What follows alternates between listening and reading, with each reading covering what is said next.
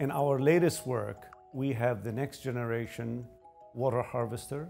This can work out in the desert where there is no supply of energy aside from sunlight. What it does is that it collects water from the atmosphere at very dry conditions and then releases it so we can harvest it as a liquid water by using only energy of sunlight.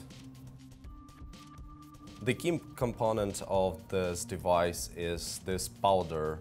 We call it meta-organic framework. It is composed of organic molecules and metals.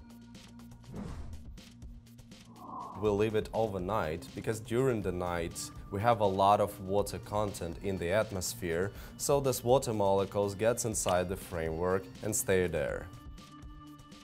You can imagine it's like a sponge. We're going to put the lid on the top of the box to make sure none of the water vapors coming out from the powder can escape from the box. We put the shade on top of the lid to direct the sunlight right on top of the mouth to heat them up. When this powder heats up, the water molecules come out of the framework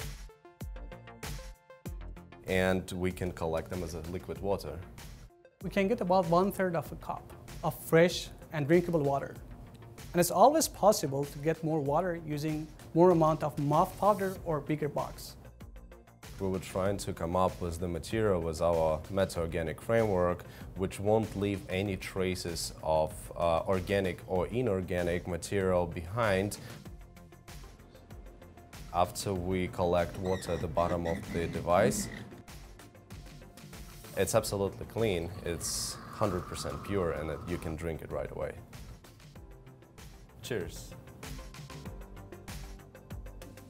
Our studies in the desert uncovered many different things concerning the box, the configuration of the box, the size of the box, the way the MOF is placed in the box that affect how much water is harvested.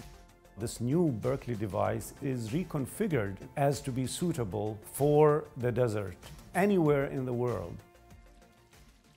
Almost 1/3 of the world is water stressed. To be able to deliver liquid water is quite powerful. We are already working on the next generation MOF material.